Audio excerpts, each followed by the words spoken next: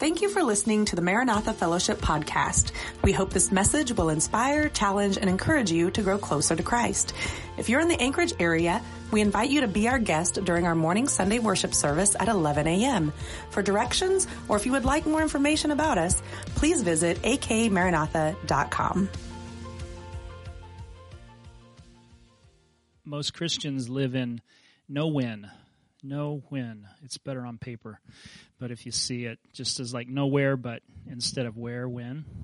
And he said that a lot of Christians, a lot of people for that matter, live as if they are kind of separated from history, detached from time, living in our own little space. And we fail to realize that the things that have come before us have led up to this moment, that we're not just living in this vacuum of ideas or vacuum of purpose, but especially as Christians, we see that God has a purpose that He's working out through history, and that really brings us into our message today. I've taken a step back a little bit in time, and we've kind of arranged this a little bit different. I wanted to finish this study of David tonight with talking about him as the father of legacy. I put a timeline up here on the screen. And I don't know how big that is or how well you can see that, but over here on your left would be the very beginning of his life. And these are approximate dates. If you'd like to know where I got those, it's from Hill and Walton's Survey of the Old Testament. And so you can't be exact on dates. The only date that we pretty well have nailed down in terms of the life of David is AD 931, and this is after David's gone. That's when the kingdom of Israel is split between the north and south under Rehoboam. And so if you work backwards a little bit, you can come to dates like this, that David probably died in AD 970, or excuse me, BC 970. Boy, that'd be a mess if we went to AD. BC 970, and he was born in 1040. Now, you know that in the Old Testament, we count backwards in numbers, and it occurred to me that I should say this, that when they were experiencing their lives back then, they weren't counting backwards in numbers. You know what I mean by that? That's something that is a later addition to help understand that. They normally probably didn't date it in terms of just like a numbered year that was detached from events. Most of the time in the Bible, they told time or they told history by who was the king of which particular land, and they reigned this many years, and then they died, and then their son became king, and so forth. So if you do the math on this, you realize David's born about 1040 BC, and that he passes away 70 years later, 970 BC. Okay, and we've talked about the end of his life with the army census. That's what I'm calling that. The army census, where he numbers the fighting men, and the other sin is there in I don't know what color you would call that, purple. That's what I call it. Is the adultery and the murder, and then what we want to go back to is this middle portion here, and we want to talk about the royal promise that David receives. So we're in 2 Samuel 7, and we'll take a look at that. And the story of David is the story of the faithfulness of God to David and through David. That's important to keep in mind, that whenever God is faithful to us, He's also faithful through us, that He wants to express His faithfulness and His ability to keep promises. And the promise came through a line of promise, or excuse me, the faithfulness of God was shown through the line of promise. One of the great verses in the New Testament comes from Paul's preaching, and we'll look at our passage in just a moment. But in Paul's preaching in Acts chapter 13 in Pisidian Antioch, what is Paul's general approach to doing evangelistic ministry? How does he normally deal with that when he goes city to city? What does he do? He goes to the synagogue if there is one. If there's not one, like Philippi, there's no synagogue. But he found a group of God-fearers meeting down by the river. But the general approach that he takes is he goes to the synagogue. Why would David do that?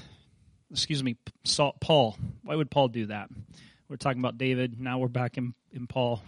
Why would Paul go to the synagogue?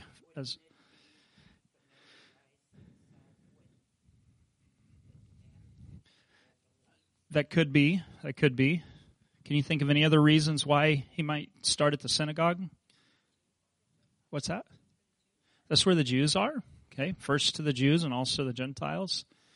What would make that the common sense approach? Going to the synagogue first. Okay, he's already got people who've grown up in some kind of a Sunday school system. They just don't yet know the fullness of the gospel. So he doesn't start from scratch. It's interesting. I heard somewhere that in some of the Pacific Islands that there were people they tried to evangelize, and when they went there, people had a hard time connecting with it until the Old Testament was taught to them first. And so you had to take time to teach the Old Testament, and then you could come into the understanding of Jesus. Maybe it had to do with some kind of a approach to ancestors, whereas maybe in our day, it's important to teach the Old Testament, but it's probably true, and maybe it's true because we have a lot of Old Testament and Bible knowledge already embedded in our Christian culture, that we can start with Jesus and preach from there. But he approached that. I don't want to take a long time to unpack that, but he goes into the synagogue and he and Barnabas are there, and after they've read their scriptures and whatever, they invite Paul and Barnabas to come up and talk. And so Paul gets up and he talks, and he does one of those things that you often see happen. Stephen did this, and others, Peter did this, and others in the book of Acts do this, where they tell the whole story. They tell the whole Megillah, right? They're telling it from beginning to end. Like, this is what happens with Adam and Eve, and this is the promise to Abraham, and then there's David, and Paul is working his way through all of this, and he comes to the life of David, and he's saying in there, and he preaches through David to Jesus, and then he kind of steps back a little bit. And he shares this great verse. He gets to preaching David, and he says in Acts chapter 13, verse 36 and 37, "Now when David had served God's purpose in his generation, he fell asleep, and he was buried with his ancestors, and his body decayed. But the one whom God raised from the dead did not decay." And that's really interesting that Paul would take that approach in preaching. He's telling them in the synagogue that David was just another part of the big story of God bringing redemption to fallen humanity, but he wasn't the main point. Sometimes we get our heroes really big, and in comparison, we don't let Jesus be as big as he ought to be. You know what I mean? And so they're thinking of David, and what Paul's trying to do is say that when David prophesied about not letting the Holy One see corruption in the grave, he wasn't talking about himself. He was talking about his future descendant. And so the prophecies are being fulfilled in Jesus, the son of David, and he carries the promise on even after the generation of those that he uses passes away. This is the legacy of promise, is that it's bigger than any one individual life. It's bigger than any series of lives, right? The promise of God is bigger than me and you. It's bigger than our lives. It's bigger than those who've gone before us. I often think of, sometimes this is like a good humility check in ministry. Remember when God comes to Joshua and says, "Moses, my servant, is dead." Like, all of a sudden, everybody's probably getting really nervous about what's going to happen next. And the point is that the plan of God goes on even without Moses. It's bigger than that. It's bigger than David. It's bigger than us. It's Jesus. It's not bigger than Jesus. Jesus is the point of all of this. And so we're talking tonight about the legacy, that David is a father of legacy. We talked about how he was a son of legacy before. And the important part of that is that you'll remember that David was the descendant of some famous person. Anybody remember who? There's actually a few people in line there. What's probably the most famous person out of all of them? David? Who's his ancestor that's probably the most famous? Who? Boaz? Go back further, even further. Abraham, right? And then Abraham has Isaac, and Isaac has Jacob, and I've got a picture here, as a matter of fact, and we'll take a look at this. We'll come back to that. All right, this is the line. I know that's super tiny, but you can see Adam, Seth, Noah, Shem, Abraham. we're skipping a few generations in here. Isaac, Jacob, and then who after Jacob? Judah, right? Remember when Jacob is getting ready to die, he blesses his sons. What does he say about Judah in that blessing? The scepter, I think I heard this, the scepter will not depart. What is a scepter? Sword? It's like a royal staff, is that fair? It's like what the king holds, the scepter. And it says, I'm the king. And they're not even in any type of national identity at this point. And Jacob is saying to Judah, the scepter will remain in your tribe. So there's already the intention that there's going to be a king. And then we have it kind of break down. There's that weird story about how the next generation comes about, remember? And then that leads to Perez, and then Hezron and Ram, and then Boaz. And Boaz marries kind of a famous lady, Ruth, right? Ruth. And then we have Obed, who is Ruth's and Boaz's son. And then Obed has Jesse, and Jesse has David. Okay, that's kind of so we talked about this before. I don't want to labor it too much, but David is a son of legacy. He's got legacy coming from his history, right? Like it's coming down, it's narrowed down, and one of the things that you'll see is this constant narrowing. There's big families here, but not every son is chosen. Just one son in that family is chosen to carry the promise. This was what was so big about Jacob fooling Isaac, was that he was getting the blessing, which was the blessing through which the Messiah would come. I don't know if he would articulate it like that, or he would say it exactly like that, but there was some kind of a promise and a blessing that was to go to one of the sons in any family, and Jacob swindled his way into that, right? And then later on, when it was too sketchy to hang on to, he said to God, I need you to bless me. I need to know this thing is for real. And so he wrestled with God, remember? And so he's blessed, and it goes through him to Judah, Perez, Hezron, Ram, Boaz, Obed, Jesse, and then to David, and then Solomon, and then we skip a whole bunch of generations, finally to Jesus. We'll look at that in a moment. Coming back to this life here, we're right here in this royal promise area. David's not yet sinned with Bathsheba. He's not yet counted the fighting troops. He's not yet gone into his exile. He starts to reign about 1010 BC, and he reigns a certain portion of his nation for 7 years. Remember, it's just the tribe of Judah. And then after a period of time, Saul's family is the power-seeking part is wiped out, and David becomes king of all of Israel. And so this first reign here is just his reign, and then we have the expanded reign that includes all of Israel. And then later on, we see he comes back from his second exile. First exile is when Saul sends him away, or he flees from Saul. Saul would have loved for him to stay.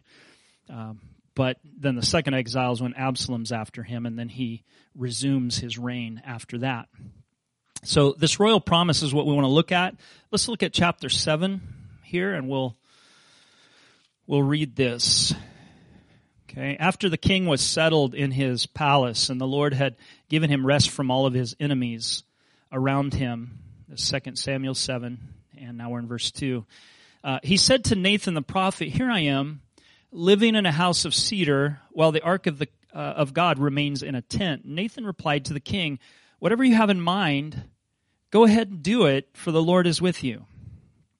But that night the word of the Lord came to Nathan, saying, "Go tell my servant David, this is what the Lord says. Are you the one to build a house, build me a house to dwell in?" Verse 6, "I have not dwelt in a house from the day I brought the Israelites up out of Egypt to this day. I have been moving from place to place with a tent as my dwelling. Wherever I have moved, with all the Israelites, did I ever say to any of them, any of the rulers whom I commanded to shepherd my people Israel, why have you not built a house for me of cedar, a house of cedar? Somebody else like to read?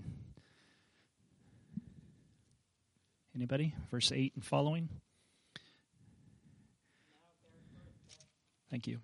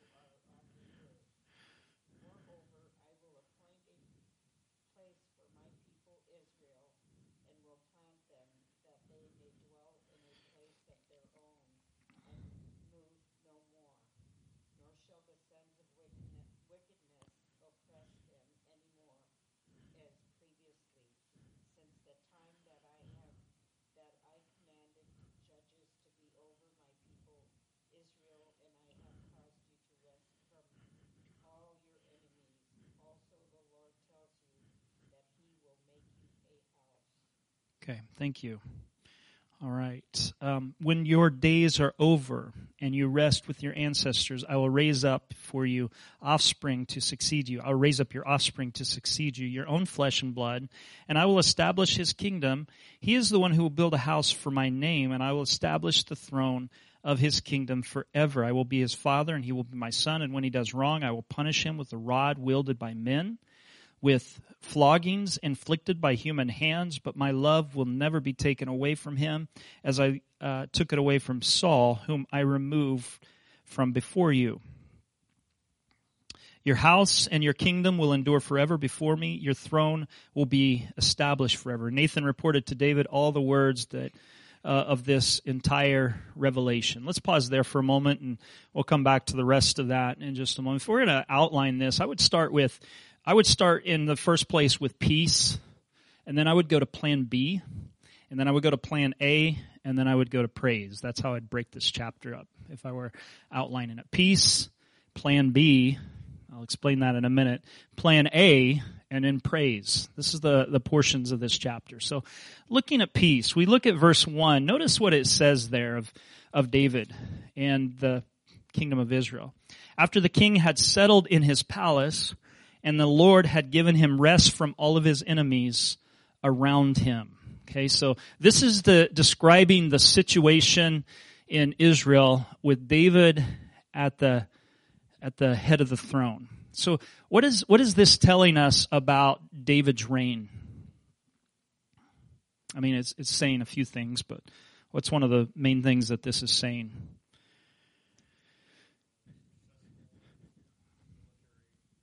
Okay, and why is that important?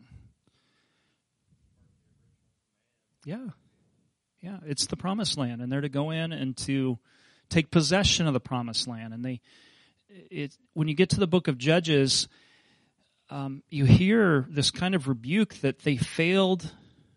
Many of the tribes failed to take possession of their allotment in the promised land, right?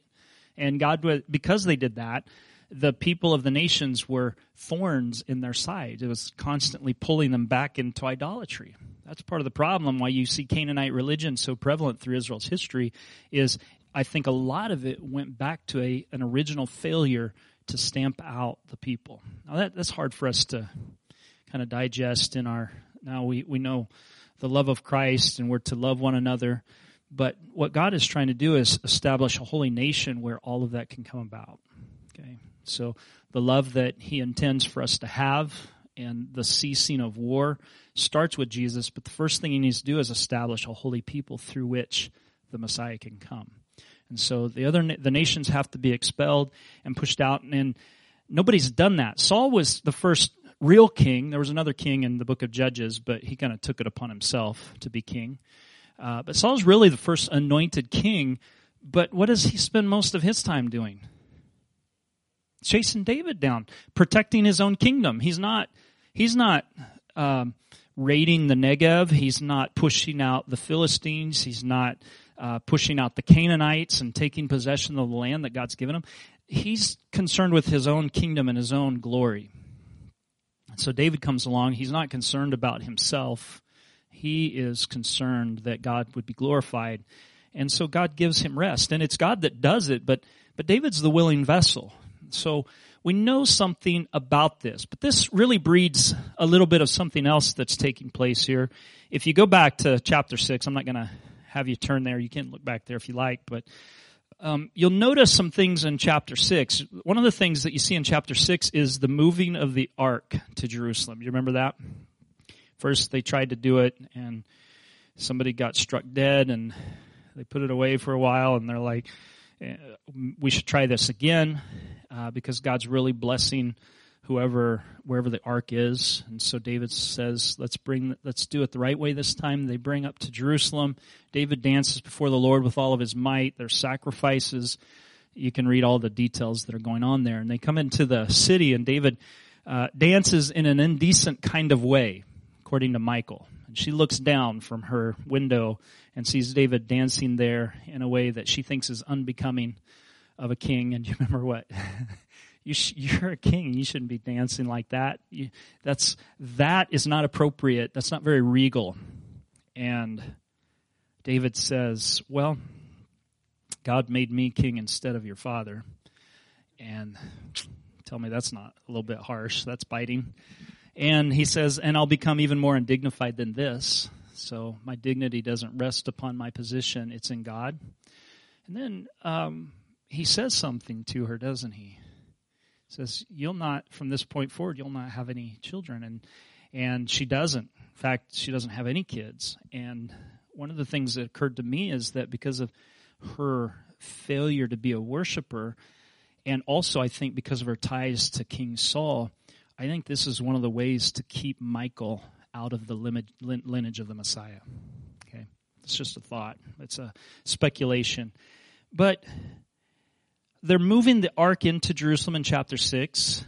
In chapter 6, verse 17, it says David moved the ark into the tent he had pitched for it. That's such a strange thing to say if he's talking about the tabernacle. Okay. So I guess in my mind I was a little fuzzy on this, and as I was studying this today, I think it became a little more clear. The question then is, where is the tabernacle? If it's not on Mount Zion, where is it? Well, it tells us in 1 Chronicles chapter 16, in a parallel passage to this, it says that David took the ark to Jerusalem and put it in a tent, and he left Zadok the priest and the other guys to serve at the tabernacle in Gibeon, on the mountain in Gibeon. So the tabernacle and the ark are in separate places. So David's got it in some kind of a tent. Okay, that's 1 Chronicles 16, if you'd like to look into that. Michal is then excluded from the promise that we'll read about in just a moment. And this is all leading us into this chapter 7 that we're talking about, where there is peace, and God's given David peace from his enemies on every side. He's given him rest. This is the promised land now possessed, and now the nation can be settled, and it can focus on serving God within his blessing. And now another thing that is associated with this, what's one of the reasons why God set up his presence in a tabernacle, which is a tent? Why would he have done that?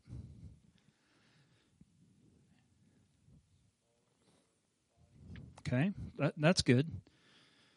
If you're just thinking in purely practical terms from a wandering people, what's the benefit of a tent versus a building?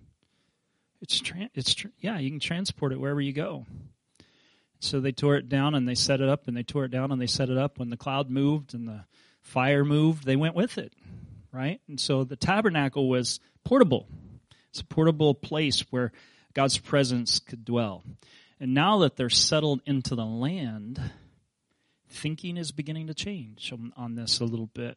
I don't know about God's thinking, but at least human thinking is changing a little bit on this. So I mentioned Plan B first because it comes first in the story, but God has something else already in mind. So that's the Plan A, but we're talking about the Plan B, and we're mentioning it first. And so David feels guilty, and he wants to do something to honor God. Look at verse 2 with me of chapter 7. Verse 2 says, David says to Nathan the prophet, "Here I am living in a house of cedar while the ark of God remains in a tent." He feels a little guilty. And I think he's probably doing some priority checks in his life and thinking, why would I live in luxury and let the house of God be in ruins? And I don't know what the situation with the tabernacle is. I imagine at this point it's kind of tattered, being old. I don't know if they kept up on it during the reign of Saul. It seems not. I don't know about what happened to it after the death of Eli. It seemed like already there were bad things that were taking place and a spiritual neglect that was happening. And so it may be that the actual tabernacle, if it's on Gibeon, is in ruins. But David feels guilty about this, and he wants to do something to honor God. What's he want to do? He wants to build something nice for the ark of God to sit in. Is that a bad thing or a good thing? It's a good thing, isn't it? This is a good thing, and I'm living in a nice place, and I have this ark out here in a tent. So priorities. Nathan approves. Let me ask you a question here. Is Nathan, when he approves of this, is he speaking prophetically, or is he giving just a general blessing? And is there a difference? What's that? Inquire of the Lord. It doesn't seem, or if he might have come up with a different answer. I think he's echoing something that Samuel has said to Saul. Remember when Saul first starts out, and this is in 1 Samuel chapter 10, verse 7. Samuel says to Saul, "The Lord is with you. Whatever your hand finds to do, do it with all of your might." And so this seems to be a general stamp of approval on go forward and establish the kingdom with the power God's given you. He's anointed you in this position. Take your general liberty, and if there's specific direction, then God was going to give it. And I think there's a principle here. I don't want to spend a lot of time because we could get off track, but we have a general mandate about how to live life. You know, there's some things you don't need to pray about to find out if they're the right thing to do. We have general mandate about it. Like witnessing, you might ask the Lord if he wants you to witness to somebody, but probably you have a green light if you want to. Don't you think? That's already fallen under the mandate, Matthew 28.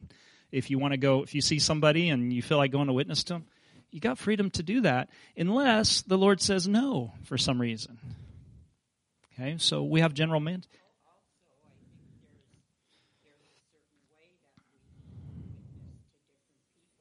And that's true.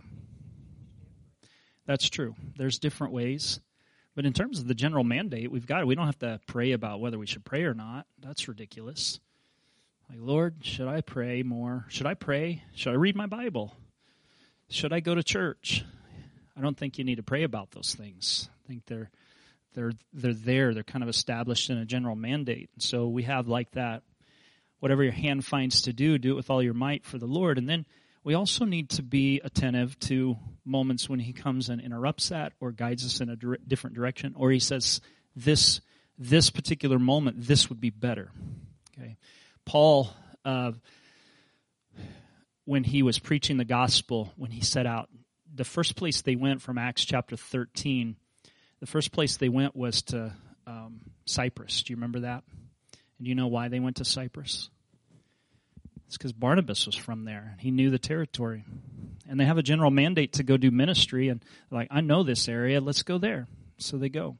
And the general approach that Paul takes is, I am called to preach the gospel of the nations. I'm going to go everywhere I can. And he does that.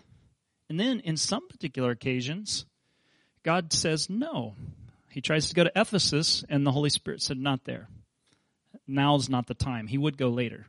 He tries to go to Bithynia. No, now is not the time. And I think those two red lights, can we call them that, are really to provide an alley for a green light. Because if he goes this way, no, this way, no, it creates this kind of thoroughfare where he has to go ahead, and he comes to Philippi. And it's all about timing and positioning, but Paul is following the general mandate God's given him to go and to do. I think in a similar way, David has a kind of mandate to do that. Like even when he's doing the Negev raids, when he's on the run from Saul, he's doing general purpose kind of things that kings should be doing. Okay, he doesn't need to ask permission to do that from the Lord, I don't think, because I think Israel already has the mandate to push the Canaanites out of the land. So in this particular case, he wants to do something for God, but the answer is no, because God has some specific reasons for that. Okay, so Nathan says, yes, you should definitely do that. And I think he was more blessing him more than speaking prophetically. Of course, being a prophet comes with great responsibility, and I'm sure he had to eat a little crow when he came back and said, no, I was wrong in my advice. God says no. I said yes, but God says no. Okay, that's probably a hard pill to swallow. We get some more insight into this whole thing from some other passages that David wants to build a house for the Lord. In 2 Chronicles chapter 6, when I think this is Solomon retelling this, he's talking about how David wanted to do this. I think David's already passed on, but Solomon's talking about how his father David wanted to build a temple to put the ark in. And he says this in 2 Chronicles 6:8, that the Lord told him, you did well to have it in your mind to build a temple for my name. In other words, the motivation's right, but still, I'm not going to let you do this. So it's good that he had that motivation. That's true. And David, where we find out, was not allowed to build the temple. For what reason? Does anybody remember? He's a man of blood. I thought recently somebody said something to me that it never occurred to me before, that maybe this is because of Uriah the Hittite. But actually, that hasn't happened yet. So it's because he's a man of war. The Bible tells us that. He hasn't yet taken the life of course, God knows in advance that he will do that, but I don't know that that's the reason. It seems the reason given in Scripture, here's some passages on it, 1 Chronicles 28:3, 1 Kings 5:3, that you're a warrior and you've shed blood. In contrast to that, what's Solomon's name mean? Or allude to? Yeah, peace. Peace. He wasn't a man of war. I know he got out all the bad blood. He took care of Joab, right? Some of the other scoundrels that were the bane of David's existence. But in terms of war, he was a man of peace, and God gave him peace to his kingdom and prospered him in a big way. So David is a man of blood. Solomon's a man of peace. And then God was going to, we'll come to this. God's going to make a house out of David instead. And Solomon was going to build a house for God. God's action here precedes our actions, that he already has this plan in mind. So plan B is, David says, I want to build a temple for the ark. I want to build a temple for the Lord. Okay? That's in verses 2 and 3. Notice verses 4 through 8 here. We'll talk about plan A. Plan A. Peace. Plan B. Now plan A. Notice in these first few verses, there's questions about plan B. This is what the Lord says. Poor Nathan now has to go back and tell David he's spoken on his own. Nathan goes home, probably feeling pretty good about himself. David's going to do a very good thing spiritually. It's going to be good for the nation to have a temple. And then God interrupts him at night and says, you misspoke. I'm not going to have him do that. But I want you to go back and tell him this. And it kind of softens the blow a little bit. Verse 5, it doesn't tell us why here. Remember, in the Samuel passages, we're getting the first telling. In the Chronicle passages, we're getting the retelling with commentary. Okay, whoever's written 1st and 2nd Chronicles, they tell a little bit more detail most of the time about what's going on, some of the things that are happening behind the scenes. It's like commentary along with the events that have happened. And so Chronicles gives a little bit more. So the question in verse 5, notice the question there. Go and tell my servant David, this is what the Lord says. And notice there's something subtle that's happening. This is what the Lord says. Okay, what was the blessing that Nathan gave? Who said that? Nathan. Okay, so here there's a contrast. This is what the Lord says. This is different. The Lord says this, and he asks the question in verse 5. What's the first question there? Are you the one to build me a house to dwell in? Are you supposed to do that? Are you the one to do that? And this was a good lesson too for us, is that there are some things that we're called to do, and there may be some other things that God is not necessarily calling us to, and it is important to be sensitive to that. We do have a general mandate to do things, but there are some things that we take upon ourselves that may not be in the purposes of God. And this is one of those examples where I think most of the time it would be a green light, but this is a red light. And he says, are you the one to do this? Notice verse 6 through 8, another kind of question that comes up. This is all lumped together. We'll just read it all. I have not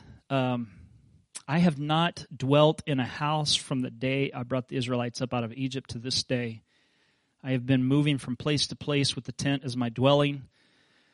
Wherever I have moved with all the Israelites, did I ever say to any of their rulers, whom I commanded to shepherd my people, Israel, why have you not built a house of cedar? Okay, look at this. This is the next question. Does God dwell in houses? Okay, that's an important question. They're going to build a temple. The temple served a function in the plan of God. But did that really contain him? Okay, even when they dedicate the temple in 1 Kings chapter 7 and 8, when Solomon finishes the temple and dedicates it, he says right there, the Lord does not dwell in temples made by hands. He can't fit it. The whole earth can't contain him.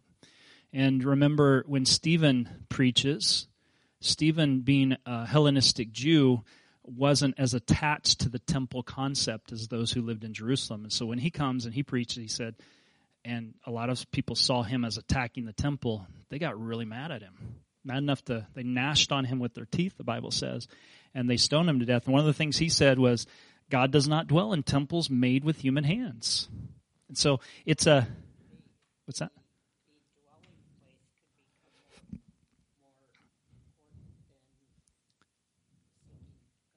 Yeah, that's exactly right. And I think it did. I think it, in a way, became a weird idol.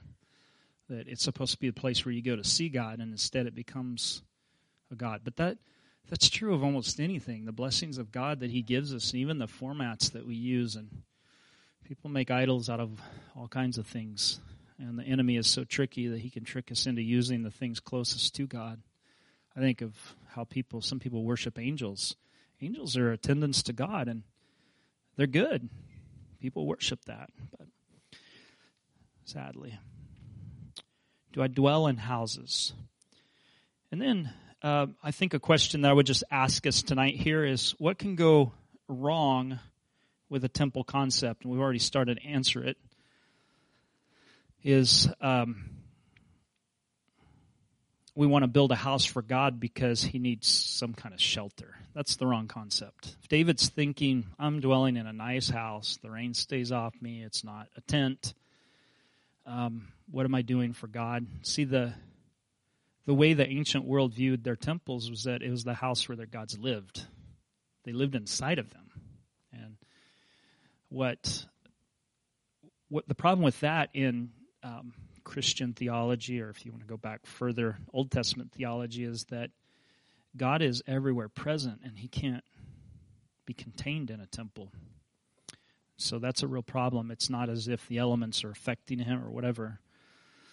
And so if David's got that in mind, it's the wrong kind of idea. A temple is a place of national identity and coming together to worship together. There's nothing wrong with that. Having a church where we can come together and worship, nothing wrong with that. But this is not where God lives. Come on, right? He lives in us.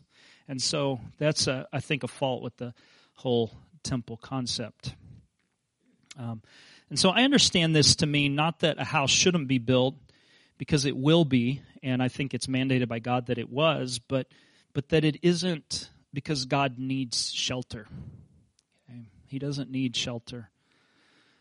So here's some statements in verses 9 through 11 about God's faithfulness. Look at what it says in verse 9 and following.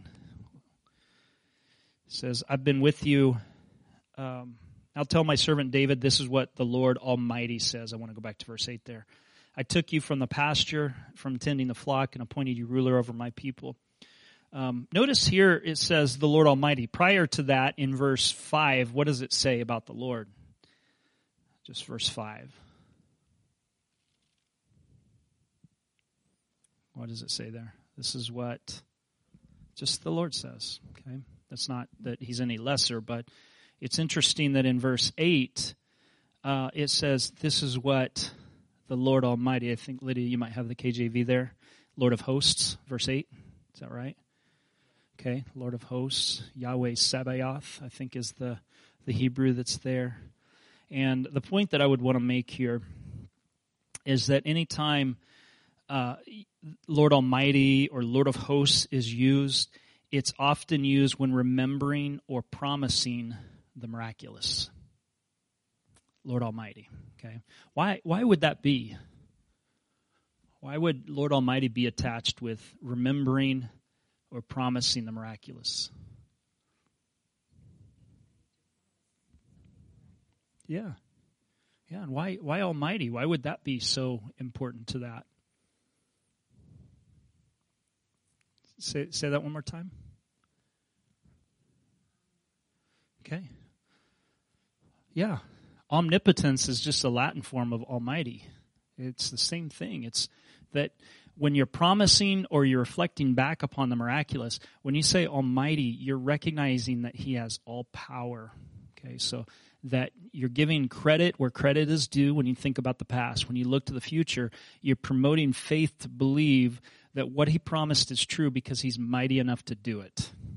Okay, so Almighty is important in this as he reflects back, because he's both, Nathan, as he's giving this prophecy, is both reflecting back on what God's done, and he's saying what God has said to say, which is, this is what I've done, and he's getting ready to tell something else about what he'll do. So God states his past faithfulness in verses 8 through 9. Look at what those verses say. Tell my servant David, this is what the Lord Almighty says. I took you from the pasture. This is very personal. Okay, the first part's very personal. I took you, David, from the pasture, from tending the flock, and appointed you ruler over my people Israel. Do you see that in one sense, this is really a graduation into a similar kind of work? When he's pasturing sheep, he's learning principles to pasture people. Is that all right to say? He's learning how to be a shepherd. And so I've taken you from the kid that nobody called in from the sheepfold to the throne. Okay, I've done that. And then I have been with you wherever you've gone, which is everywhere. You know, who's saying, I've been everywhere, man? David has been everywhere. Right? It's Johnny Cash, right? He's been everywhere. I've cut off all of your enemies from before you. I've given you victory over your enemies. And now I will make your name great, like the names of the greatest men on earth. Okay? Do you know, apart from Jesus, I think David's mentioned more in the Bible than anyone else. His name's great. And wherever Jesus is preached, David is memorialized, because of his association in the Old Testament with being the father of David, but also even in the title of Christ, David gets mentioned, doesn't he? Blind Bartimaeus on the road, Son of David, have mercy on me. Son of David. It was the hope of Israel that had been oppressed, that a son of David would come and be their deliverer. So wherever the gospel is preached, David is mentioned. And we name our boys David, don't we? It's because of this great man. And this has been prophesied to David, that I will make your name great. And we'll come to a final verse in just a moment, but he will make his name great. And it's kind of this thing of, by association, if you get associated with Jesus, there is exaltation that goes along with that. If we humble ourselves before him, he exalts us. Okay. Think about the woman who went and poured the anointing oil, the perfume on Jesus' feet. And remember, somebody was critical of that. And Jesus says, don't criticize. Wherever the gospel is preached, it will be a memorial to what she's done.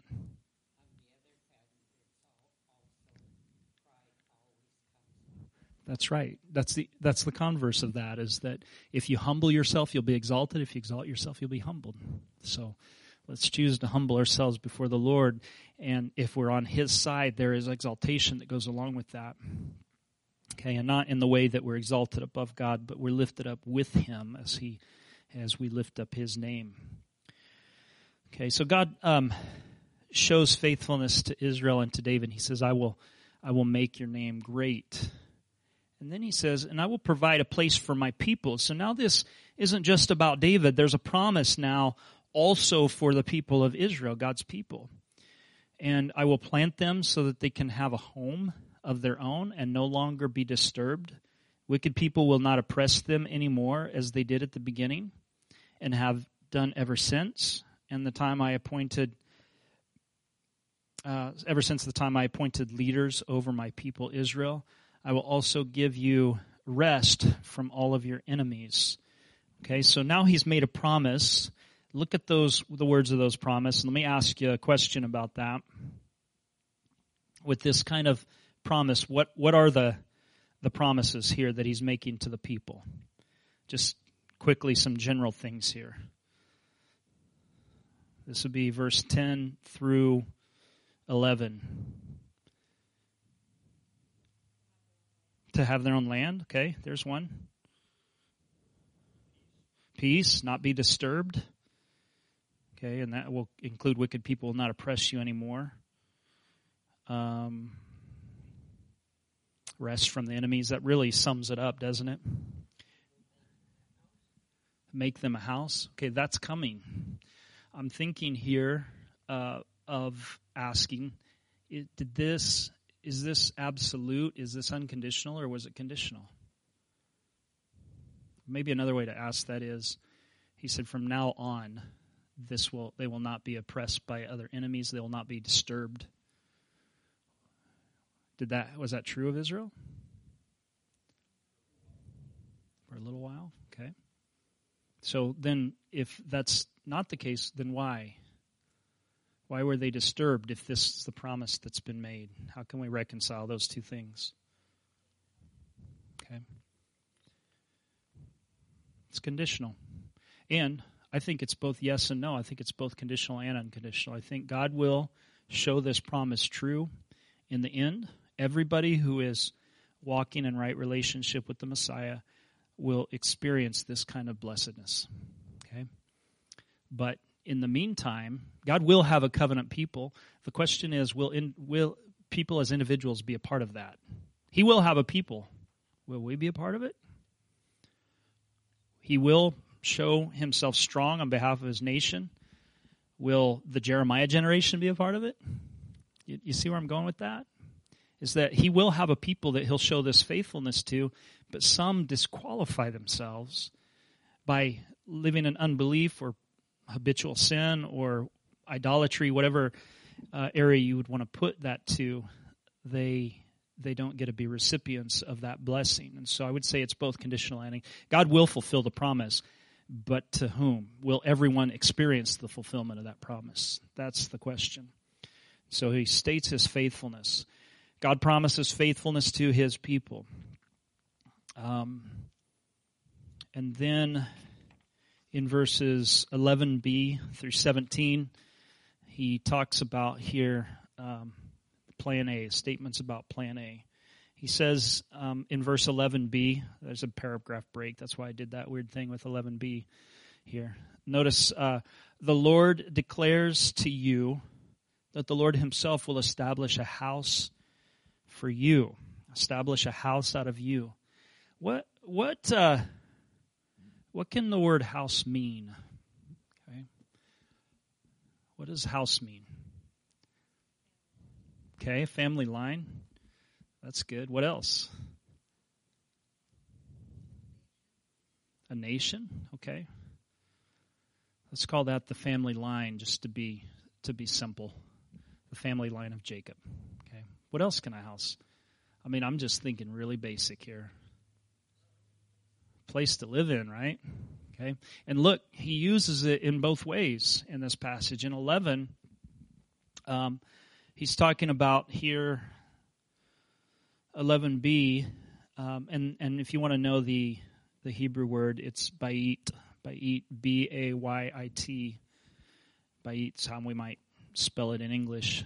It can be a place to live in verse 5, or it can be a family in verse 11b. Back in verse 5, it uses it as a place. I want to build a house for God. And God says, I'll not let you build a house for me. House, structure. I will not let you do that. But I will build a house, family, out of you. So he uses the same word. It's like a double meaning kind of thing. It's a play on words. He uses that to switch things up for David. He says, I'm going to build a house out of you.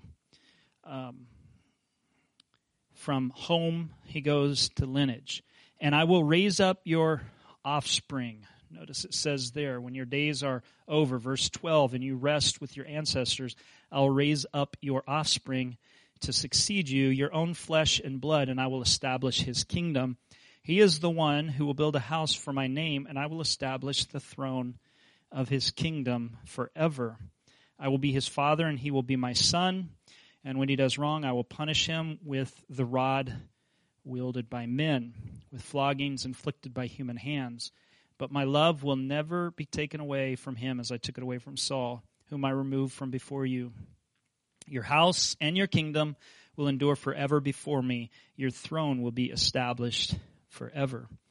Just like you to notice some things here about this. When he's talking about offspring here, I will raise up your offspring or seed.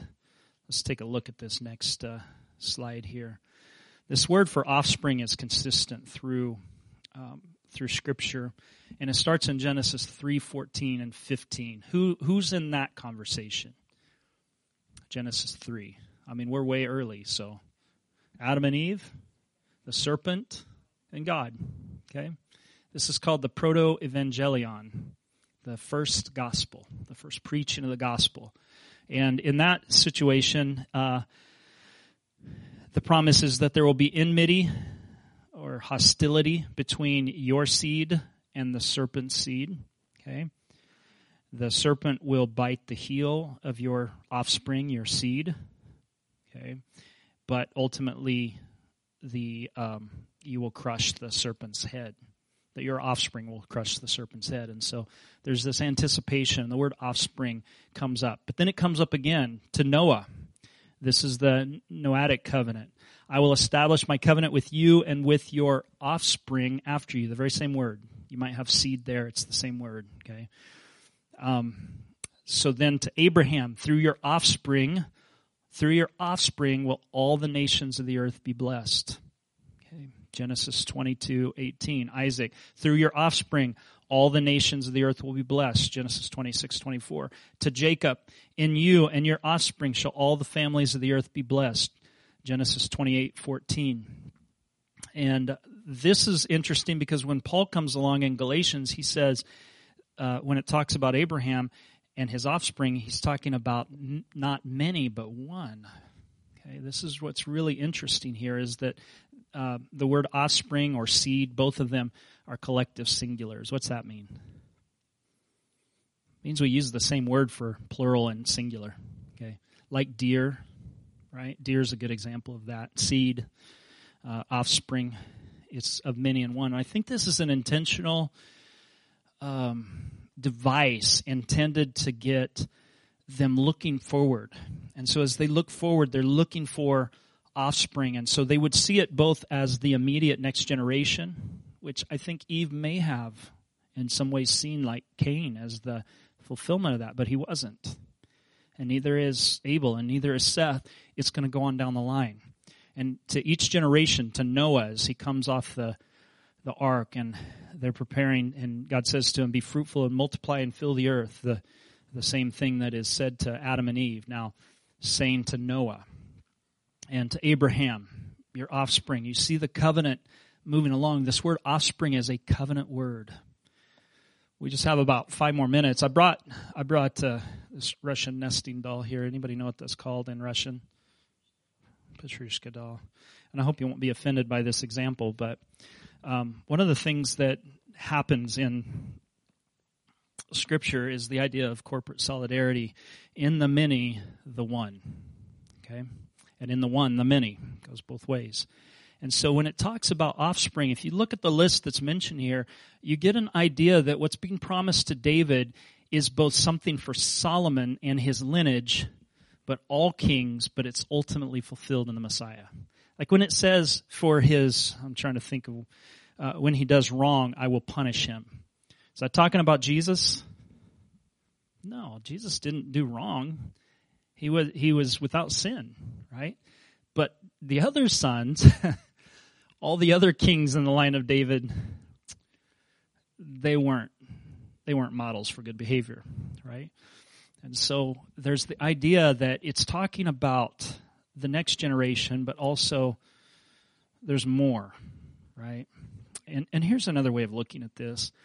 We look at the mountain over here. I know this is a tired example, and I've used it a lot. But when we look at that mountain over there, we're not seeing one mountain. We're seeing many mountains. We're seeing a whole series, right? But we see the face of it. And so when these prophecies come, oftentimes there's this prophetic foreshortening where something that actually has a lot of depth to it is squeezed tight so that you only see the surface of it. And so when the prophecy comes through your offspring, maybe David is thinking immediately of Solomon, but within that lineage, within Solomon and beyond, there's a whole line of kings that will ultimately result in the Messiah. This is a promise in seed form. I don't want to suggest to you that there's always double meanings in everything in Scripture. I don't think that's the case, and I think we get in super danger when we do that. But I think there are times when double meanings are intended because it's a device used to get people to look at what's right before them and to see that as a down payment on the future promise, right? Even the prophecy of the Messiah in Isaiah chapter 7, when it says a virgin will be with child, the first iteration of that is Isaiah's young wife is going to have a child, and that's going to be a sign. But it's really a prophecy even further about the coming of the Messiah. And so there's something similar that's taking place here, but the key word is offspring. And how is David taking this? David is taking this as a salvation message. Okay, he's realizing that he's part of that same promise plan that God had given to Noah, to Abraham, to Isaac, to Jacob, and now to him. That he's part of this same line that's being created, that I get to be a part of this. He says it, and I don't know if I can express all that's here, but when David went, and this is the praise portion in verse 18, and I've got 2 minutes, so we have to hurry. Then King David went in and sat before the Lord when he heard this. Who am I, sovereign Lord, and what is my family that you have brought me this far? As if that were not enough in your sight, sovereign Lord, you have also spoken about the future of the house of your servant. And this decree, sovereign Lord, is it for mere humans? This is bigger than me. And he's reflecting upon that, and I think it's starting to settle home that promise that goes all the way back to the Garden of Eden with, through your seed, there will be victory. Through your seed, all the nations of the earth will be blessed. How is that going to come about? What's going to happen is the seed of David is going to come and die on the cross and take the curse of sin upon himself. And this is in Galatians chapter 3. And he will give to us who have failed God and are under the curse of the law, the blessing of Abraham. That's what happens, is that because he took our curse, we now stand under the favor of God. And that happens for all nations. It's not a Jewish thing anymore. I don't think it ever was an exclusively Jewish thing. We get grafted in. We're part of the people of God through him. And so corporate solidarity, once again, how do you get blessed? You become one with the blessed one. That's how it happens. So this is what's known as the seed promise, or the offspring promise of God. It's the perpetuation of God's promise to Eve of hope in an offspring.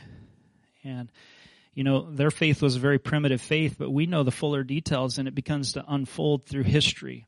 This is pointing forward to a son, which the Bible would unpack more and more through time, so that we could know the blessing of God that comes through David.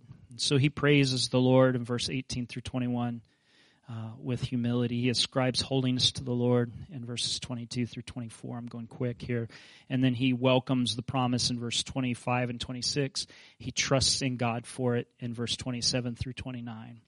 And the amazing thing about this is, it's not amazing when you think about God's faithfulness, because what does his faithfulness do except keep promises? And it's still amazing, but the point that I wanted to make here is that oftentimes it looked very bleak, like the lineage of David was going to be stamped out. Just about 300 years later, God's people would go through a time where they would have to go into exile. And you may remember it looked like the line of David was going to be snuffed out. And it hung on by a thread. And out of the stump of Jesse, a shoot grew. And it continued, and it continues to this day. Even through a split kingdom, through an invasion, through an exile, through threats of genocide during the time of Esther, the promise continued. The legacy which led David, it passes through him and on to the Son of David, Jesus. And I hope that we'll we'll see that God knows how to fulfill a promise. And time's not a factor, and his servants being alive and in this life, that's not a factor. God can fulfill his promise.